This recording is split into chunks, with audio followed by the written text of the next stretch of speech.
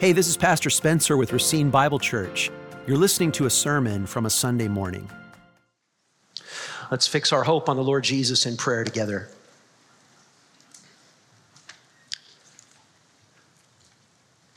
God eternal, as we bow before you now and as we open your holy, inerrant word, show us now that all things are shadows, but you are substance. Assure us now that though all things are shifting, you alone are our anchor. And teach us now that though in all things there is ignorance, you alone are perfect wisdom. Convict us now, not about the circumstances around us, but about the character of Christ that's being formed in us by the power of your Spirit. Bless the preaching of your word to the lives and hearts of everyone who is gathered here in Jesus' name. Amen. Amen. Trouble comes into every life. Into every life, a little or a lot of trouble must fall. You can imagine that as a pastor, I've prayed for people who are encountering troubles, and I've counseled people who are encountering troubles. And you can also imagine that being the pastor or one of the pastors of a congregation of this size, I've been able to observe all sorts of persons in all sorts of troubles. And these observations have helped me over the years. One of the things that I've noticed is this. Some of you have many troubles. And those many troubles are actually of an extremely severe and difficult nature. And it's hard. And I've also observed over the years that some of you have relatively few troubles. And of those relatively few troubles, comparatively speaking, they're not as severe as other people's troubles. But one of the things that endlessly is mysterious to me is that I walk with some of you who have very many, very severe troubles, and they don't paralyze and debilitate you. You continue to rise in faith and in hope through them. And I walk with others who have relatively few and relatively not as serious troubles, and for some reason or another, those relatively few and relatively unserious troubles debilitate and paralyze. Why is that? I have wondered about the answer to that question for decades, and if the Lord gives me more decades, I will keep wondering about it for decades more. I have been unsuccessful so far in applying the answer to that question even to my own life, but I still wonder about it all the time. Why is that?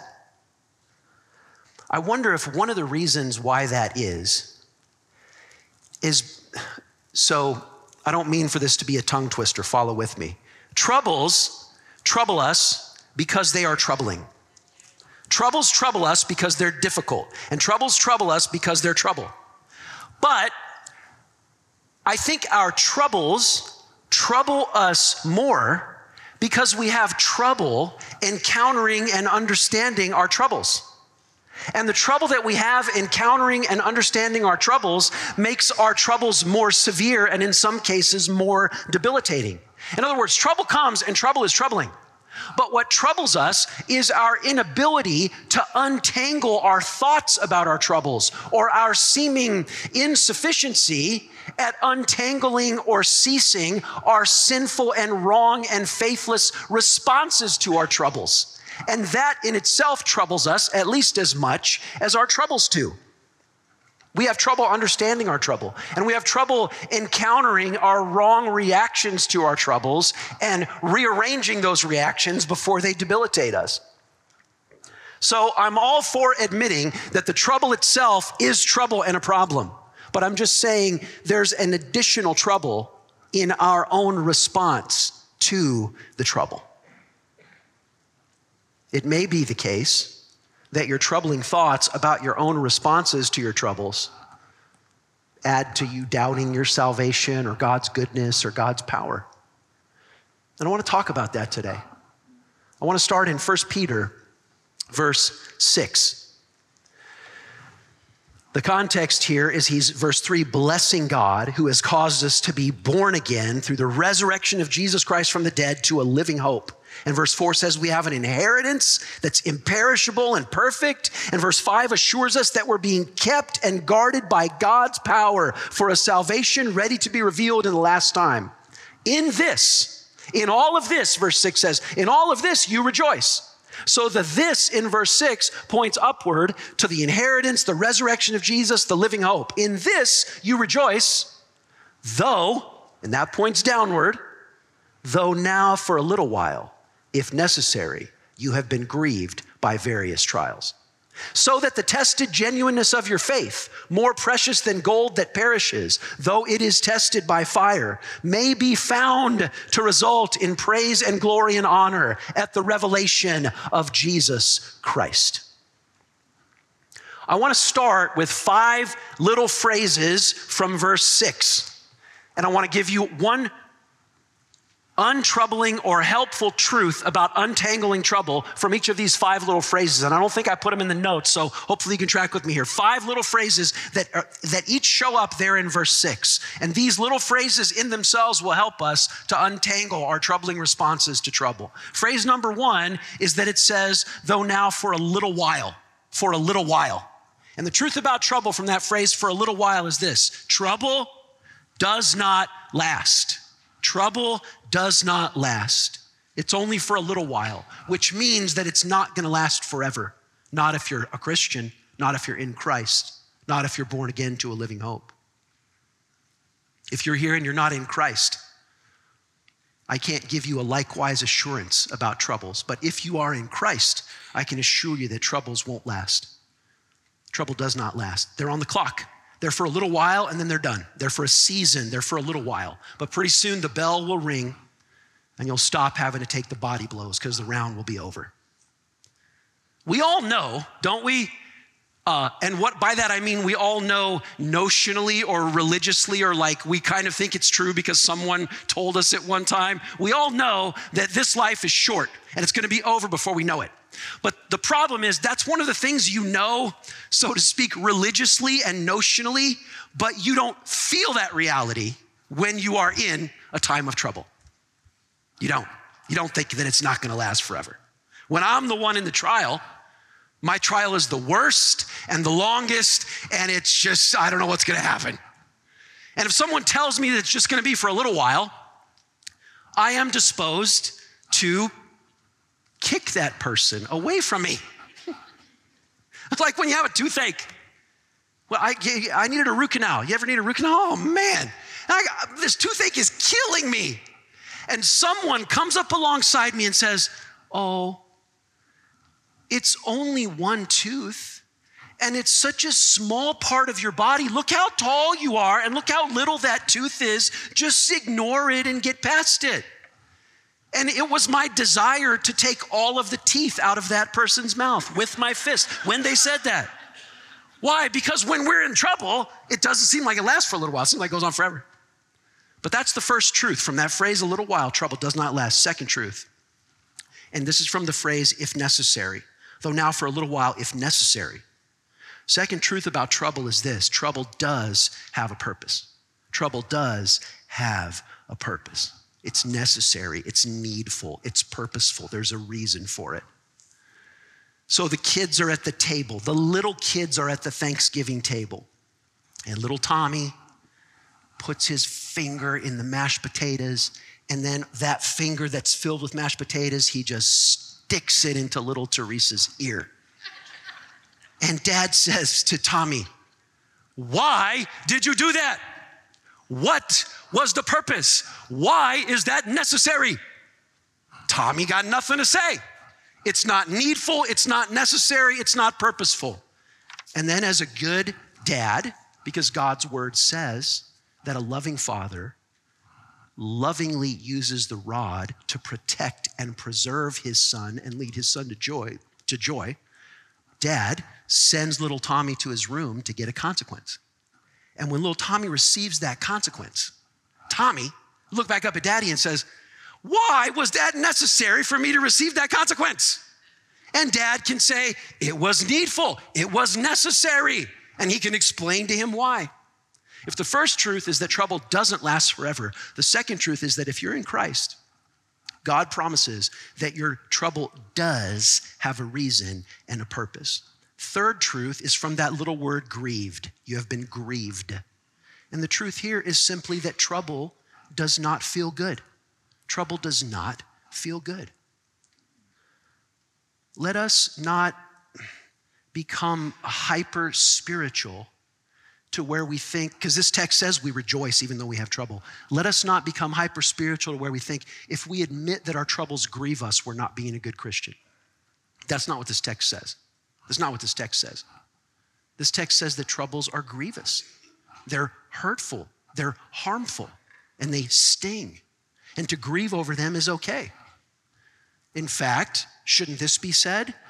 Let's not hyper-spiritualize like the submissiveness of Christianity to say that you should never escape trouble. There are some troubles that you shouldn't simply endure, but you should seek to escape through the God-ordained means of protection and justice. But what this is saying is that while you're in them, troubles are grievous. They hurt. So trouble, third, does not feel good. Fourth phrase comes from the little word various, from various trials. And the fourth truth is simply this: trouble does come in different ways. Trouble comes in different ways. It comes to different people in different ways. There's your trouble, there's her trouble, there's my trouble. This is the word, it's sometimes translated many-colored in the Greek. It's often used, I'm not a big sculpture or art guy, but when we were in Rome, one of the most amazing things that I saw, and you can Google it, but it's not the same on a screen, was the way that they sculpted a veil over a woman's face on a granite statue. The way they got that marble, not a granite, the way they got that marble to be a veil over her face was stunning. And this word is used of the various veins and various depths in marble that the artist uses. But the point here is simply the trouble does come in various ways. It comes in different ways. And the fifth and last point is actually from one of the first phrases in the text, because it says in verse 6, in this you rejoice. So the fifth and final point that helps us untangle our responses to trouble is this: trouble does not stop the Christian's joy. Trouble does not stop the Christian's joy. Verse 6 says, in this you rejoice, though now for a little while you're troubled. And if you put the this and you point upwards, it's in this, the resurrection of Jesus Christ. If you're a Christian, you believe that you died with Christ and he paid the penalty for your sin, and now you walk in newness of life with him. And if you're a Christian, you have new life and new joy in Christ. In this you rejoice. Trouble does not stop the Christian's joy. In this you rejoice, even though now for a little while, if necessary, you're grieved by various trials. So talk about joy. There are various good definitions of joy. One way to look at this sermon actually is I'm trying to spend all the little moments that I have up here talking about Christian joy in the middle of trials. But notice how it says, in this you rejoice, though now for a little while, if necessary, you've been grieved by various trials. So there's joy.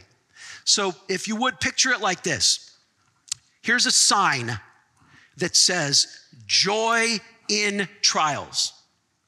And this sign is hanging from the ceiling. We have signs like this. I think like there's one right over the welcome desk. There's a sign, and the sign says joy in trials. But there are two holes on the top of the sign, and then there's a chain or a rope that connects that sign to the ceiling. And the way I want to picture it is the sign says joy in trials. But the holes and the two ropes or the two chains actually are faith. Because joy in trials is mentioned in verse 6, and faith is mentioned in verse 5, and faith is mentioned in verse 7. See it. It says in verse 6, you rejoice in your trials. But it says in verse 5, who by God's power are being guarded through faith for a salvation ready to be revealed in the last time. And then verse 6 says, you rejoice in your trials. And then it says in verse 7, so that the tested genuineness of your faith, more precious than gold, may be found to result in praise and glory and honor at the revelation of Jesus Christ. So you see, the two ropes on which hangs the sign that says we rejoice in our trials are the ropes of faith. Verse 5, it's faith that God guards us with, that God gives us as he guards us and preserves us. And then in verse 7, it's faith that is itself proven by the exigencies and the extreme difficulties of the trial. Verse 7 says that your faith actually is benefited from the trial. What is joy? There's a handful of words for joy in the New Testament, and there's a common word for joy that is found throughout, so to speak, secular Greek authors. But you know, in the New Testament, there's a little handful of words that don't show up a lot outside of the New Testament, and the most famous one is agape. And they think that the authors of Scripture kind of brought that word into being. And there's a special word for joy that Peter uses that is uncommon outside of the Bible, but is common inside of the Bible. And that's the word that he uses here. Peter uses it again, not the usual word for joy, but this sort of new word for joy. And he uses it again, if you look at it, in 4:13 of 1 Peter. But rejoice insofar as you share Christ's suffering, that you may also rejoice and be glad when his glory is revealed. There is a rejoicing in sharing in sufferings so that you can rejoice at the glory on the other side. There's a special word for joy. Actually, Mary uses it in the Magnificat. It's a joy that's peculiar to salvation. It's a joy that is peculiarly Christian. So, though there are many definitions of joy, there are probably many correct definitions of joy. One way we can get at it this morning is to say that if joy is in the presence of trials, and if joy is in the presence of suffering, then we would have to say that joy is not an emotional response to a good situation. It's not what it is. Joy is not a merely emotional response to a good situation. Joy is not an easy feeling because everything is coming up aces. Here we can say that joy is a confidence. Joy is a confidence that God is present and powerful and in control of the outcome, even if the process is difficult. Joy is not a merely emotional reaction to things going well, but joy is a deep down confidence that God is, and that God is present, and that God is powerful, and that God is in control of the ultimate outcome, even if the immediate is suffering and difficulty and pain. Amen. Joy is in some ways an emotion, but joy is an emotion springing up, not from a response to immediate circumstances. Joy is an emotion springing up from a deep down confidence that God is, and God is powerful, and God is present, and Jesus Christ is risen from the dead. That's why he says in this verse 6, pointing upward to the living hope of the resurrection of Jesus Christ from the dead. And so I hope you see immediately the paradox. You are suffering grievously, and you are rejoicing greatly. How do you suffer grievously and rejoice greatly at the same time? How do sadness and gladness exist side by side? And if you wonder how sadness and gladness exist side by side, then I wonder how much life have you really lived as a Christian? I'm just wondering that. I'm not accusing you, but I'm just wondering. If you have no clue how gladness and sadness can exist side by side, it makes me wonder how much of life you really have lived as a Christian.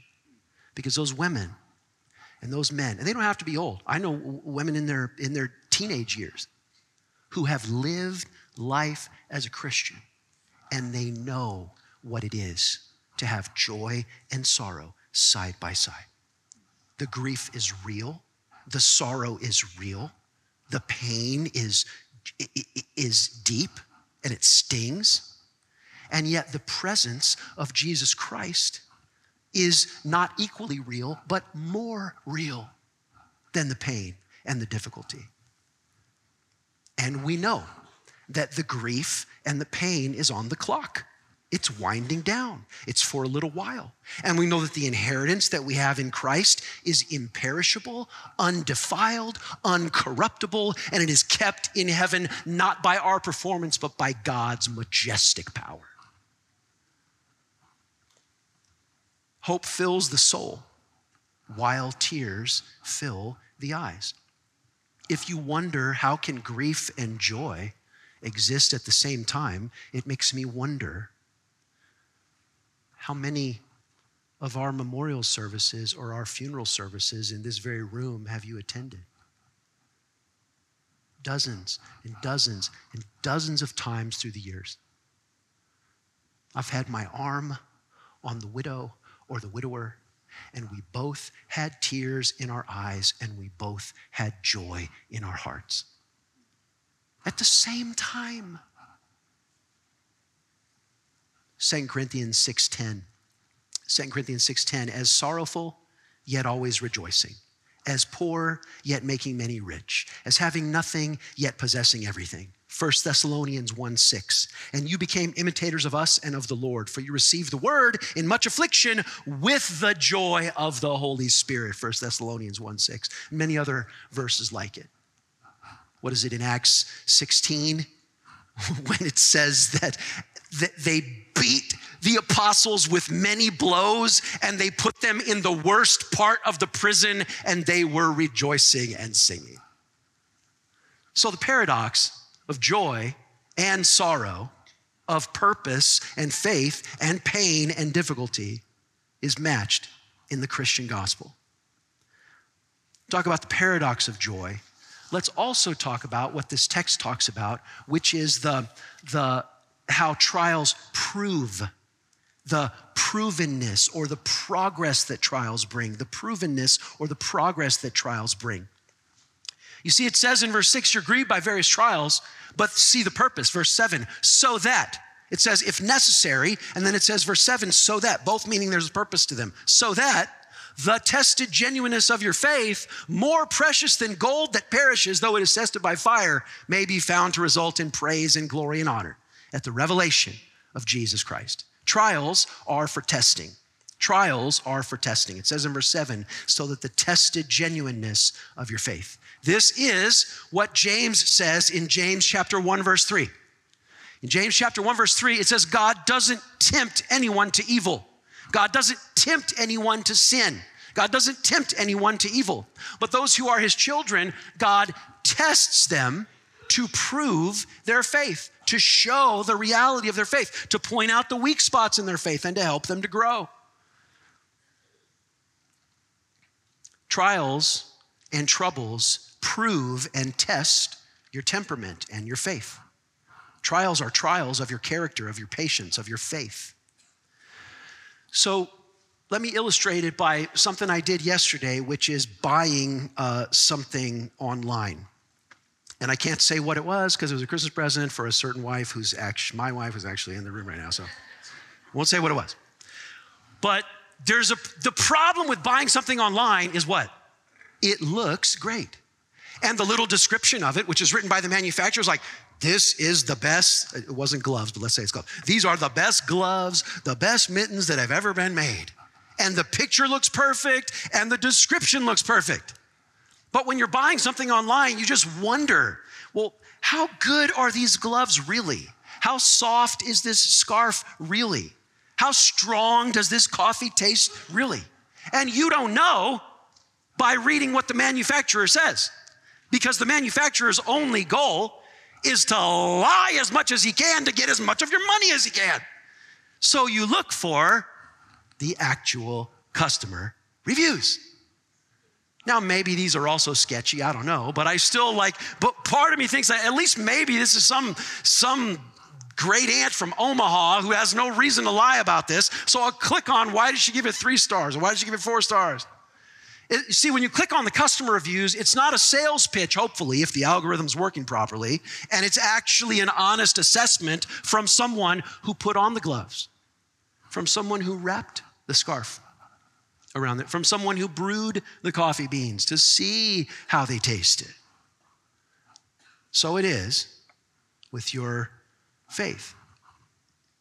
You don't know until you have to go through it. You don't know until you try the gloves on. You don't know until the heat is turned up. I don't mean to tell you I don't trust you, because I do trust you. But if you're following the analogy, you are the manufacturer. If I ask you, how are you doing? Your motivation is, well, I'm doing great. God's lucky to have me on his team.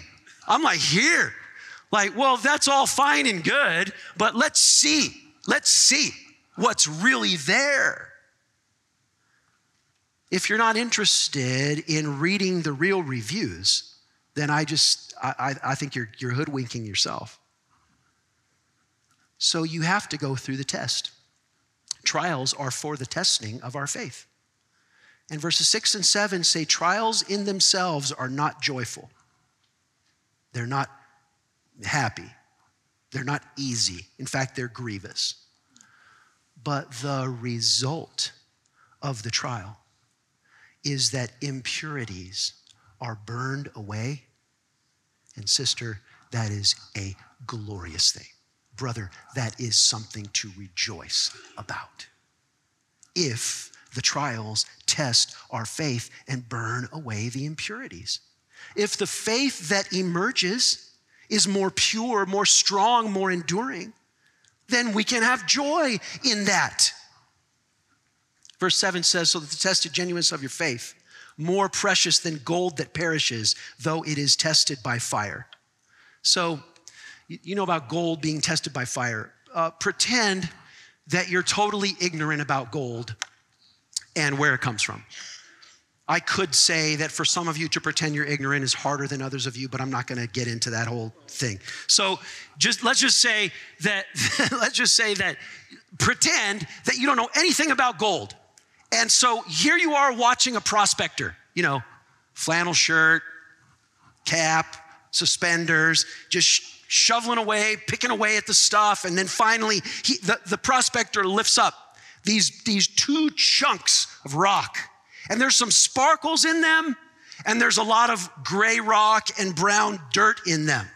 And the prospector says, you don't know anything about gold, but the prospector says to you a true statement. This here is the most valuable thing in the world. And then that prospector lights the strongest, hottest fire that he can possibly light. And he puts a smelting pot over it, and he throws what he just told you was the most valuable thing in the world on the hottest part of that fire. And in your ignorance, you're like, you're so stupid. If that's so valuable, why you want to burn it? But it's your ignorance that's reacting to the fire burning the gold. You see where I'm going with this? You're taken aback. What in the world? If you just told me that's the most valuable thing, why would you burn it? Why would you subject it to the hottest fire you can build? So to switch back to the analogy, honestly, without insulting you, saying, looking in the mirror, I'm right where you are. It is your own ignorance about the whole process that God has revealed in Scripture that makes you call the trials in your life stupid. That's the point. It's your ignorance, whether it's a culpable ignorance because you've been taught it but you just suppress it. It's your ignorance of all that God has revealed about the purposes of trials that would make you say, that's stupid for you to do that. No, see, there are impurities and there are needed tests. And that's why God brings us through these trials so that our faith in Jesus will be found to result in praise and glory and honor at the revelation. The analogy of gold is apt on several levels because gold is valuable, yet like all earthly treasures, a day is coming when the value of your bank account won't matter at all. Peter speaks about this day in his second epistle.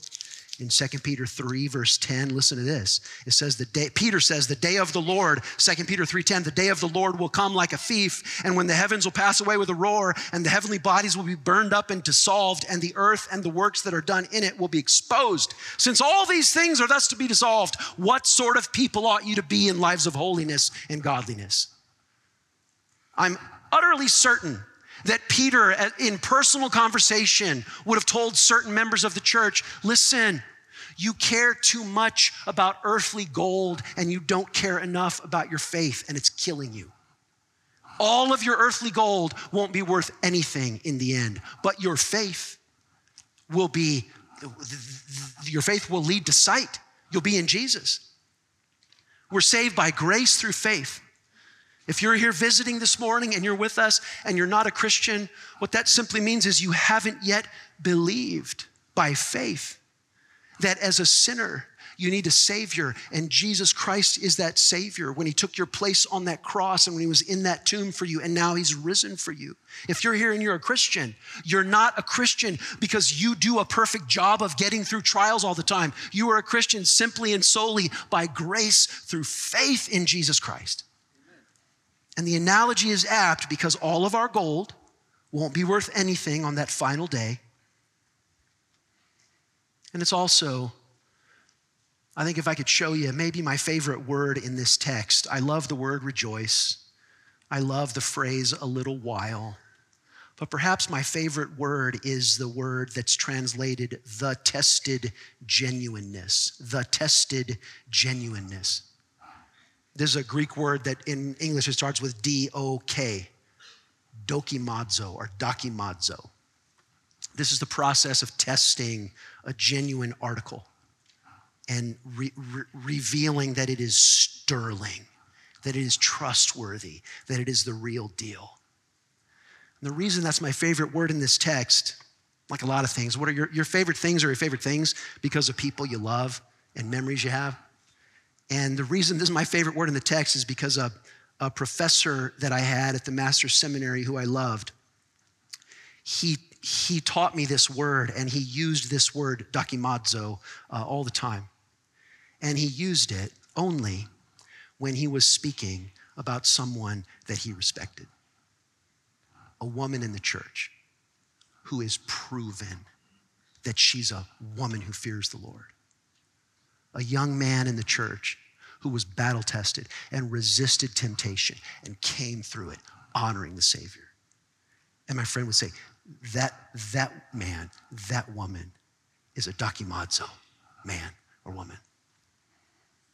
And he made me want to be that. What a great word. If that's what's going on, that we're being tested so that the genuineness of our faith may be revealed, then could we take a second and ask the question, what is it that's being burned off of our faith? If that's the whole point, that the fire is burning off the impurities, what are the impurities that are burned off of our faith? This text is not explicit about what they are, and I'm sure that the impurities inside of you are to some degree different than the impurities inside of me.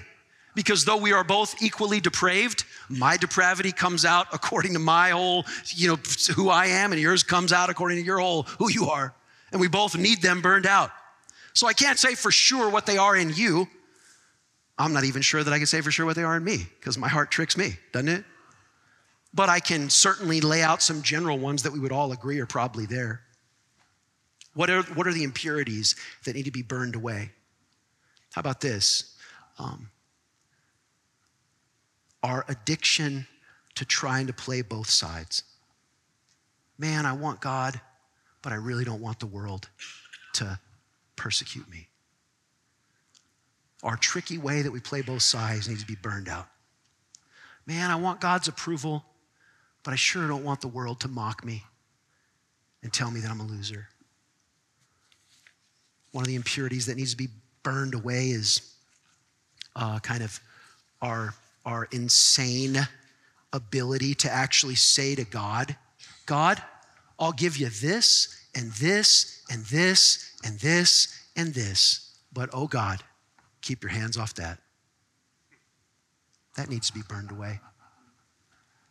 The fact that we fear man more than we fear God.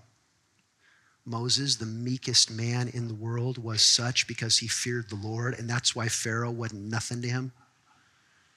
And when we fear man more than we fear God, our willingness to say to Jesus, I will follow you. And Jesus, I'll even follow you through the narrow gate as long as I can bring this and this with me through the narrow gate. Beloved, a verse that I've been meditating on this week that we don't meditate on enough.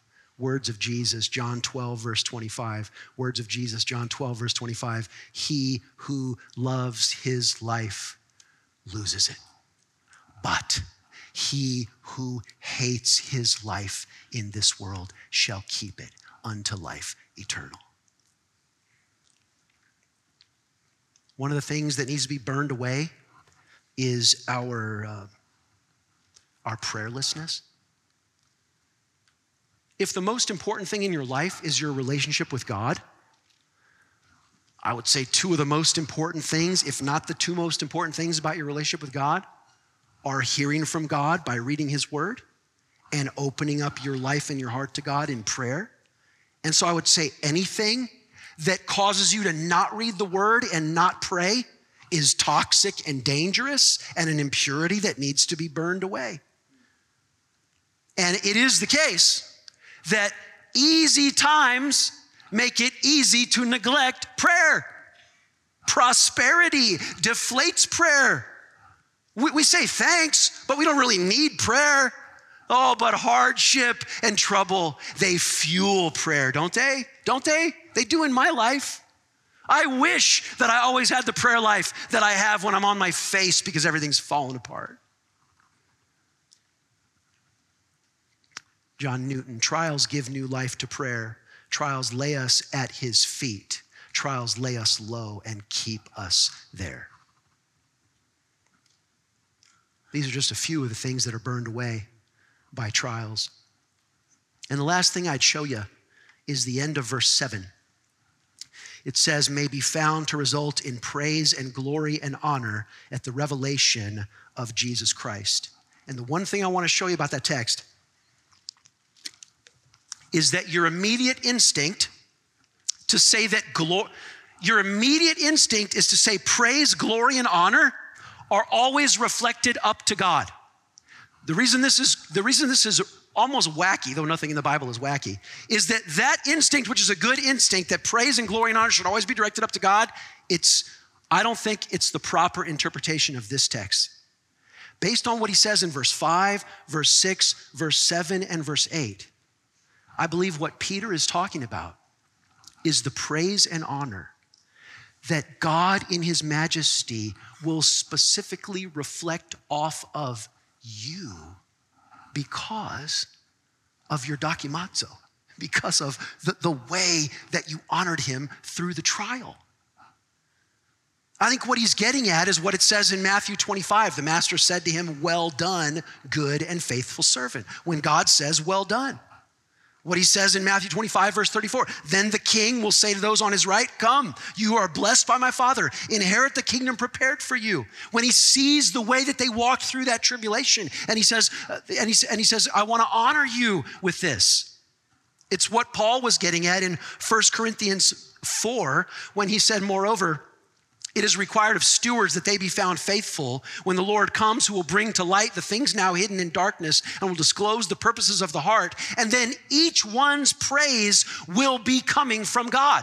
You see, praise, where we always think it goes up to God, it almost always does, but there's a moment in the end when God, so to speak, honors us. And he's stacking up these terms about our responses to trial, so that the tested genuineness of your faith may be found to result in praise and glory and honor at the revelation of Jesus Christ. Now, of course, when we get the crown, you know what we do with the crown? We give it back to Jesus, because all of my faith was in Jesus to begin with. So it all goes back to him. But he's pointing out that the tested genuineness of your faith in Jesus, when the trials and Satan and your own sinful flesh and this God dishonoring world did all that it could to get you to deny Jesus, you clung to Christ. And when Christ returns, he will say, so to speak, I'm proud of you. I want to honor you for the way that you honored me. What a thing to think of. Will Jesus be all in all in the end? Of course he will. But what Jesus does in us will be a part of what we enjoy forever. So, coming to church, I love to sing. I love the preaching of the word, whether it's me or somebody else. And one of the things I love about church, it happens much more in ABF than it does in corporate worship, is when you're sharing with me about a trial that you're going through, and I can see that God is at work in you, and that strengthens me. And this is actually saying that in the end, we're still gonna be able to do that with each other, because the way you came through Dakimadzo will be a way that I honor God by seeing the work that God did in you. How wonderful that we have this assurance that though our trials are grievous, they only last a little while, and they are for this purpose of praise and glory and honor at the revelation of Jesus Christ. And so, church, let's just bow in prayer.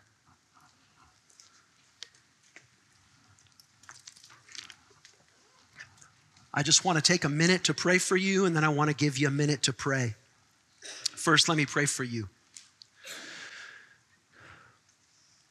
Living God, I pray for each woman and man who is here. And I pray, Lord, I pray about the way that we feel. I pray for those who are grieved by various trials. Lord God, those feelings are real. You acknowledge them. Even here in this text, you say that pain doesn't feel good, it feels grievous. Thank you for sympathizing with us. I pray for those who are grieved by various trials. Would you comfort them in their affliction? Would you let even others in this room not make it worse by being miserable comforters, but just being genuine, sincere in the way that we weep with those who weep? Heavenly Father, would you comfort your precious lambs who are grieved? And I pray, Lord, for the necessary nature of our trials, for the testing of our faith. I pray, Lord, that every woman and man here would acknowledge that they are not a perfect product yet, and that there are hidden, or even not so hidden, impurities and imperfections. And help us to know that we need the refining fire of your love. And then, church, I just give you a moment to pray. You can pray for your own heart if you're in the middle of a trial and you know you need help. Or perhaps God put someone else on your heart who you know is in a trial. And I give you a moment to pray for them as an expression of Christian love.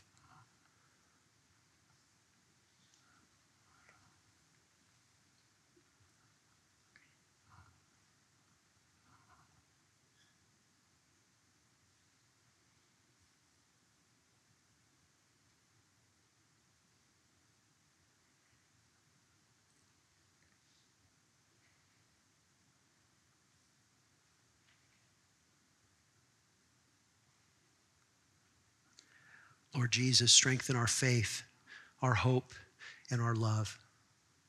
Let us see even now by faith the glory and the honor and the praise that belong to those who lose their life and deny themselves to follow Jesus, who is life indeed.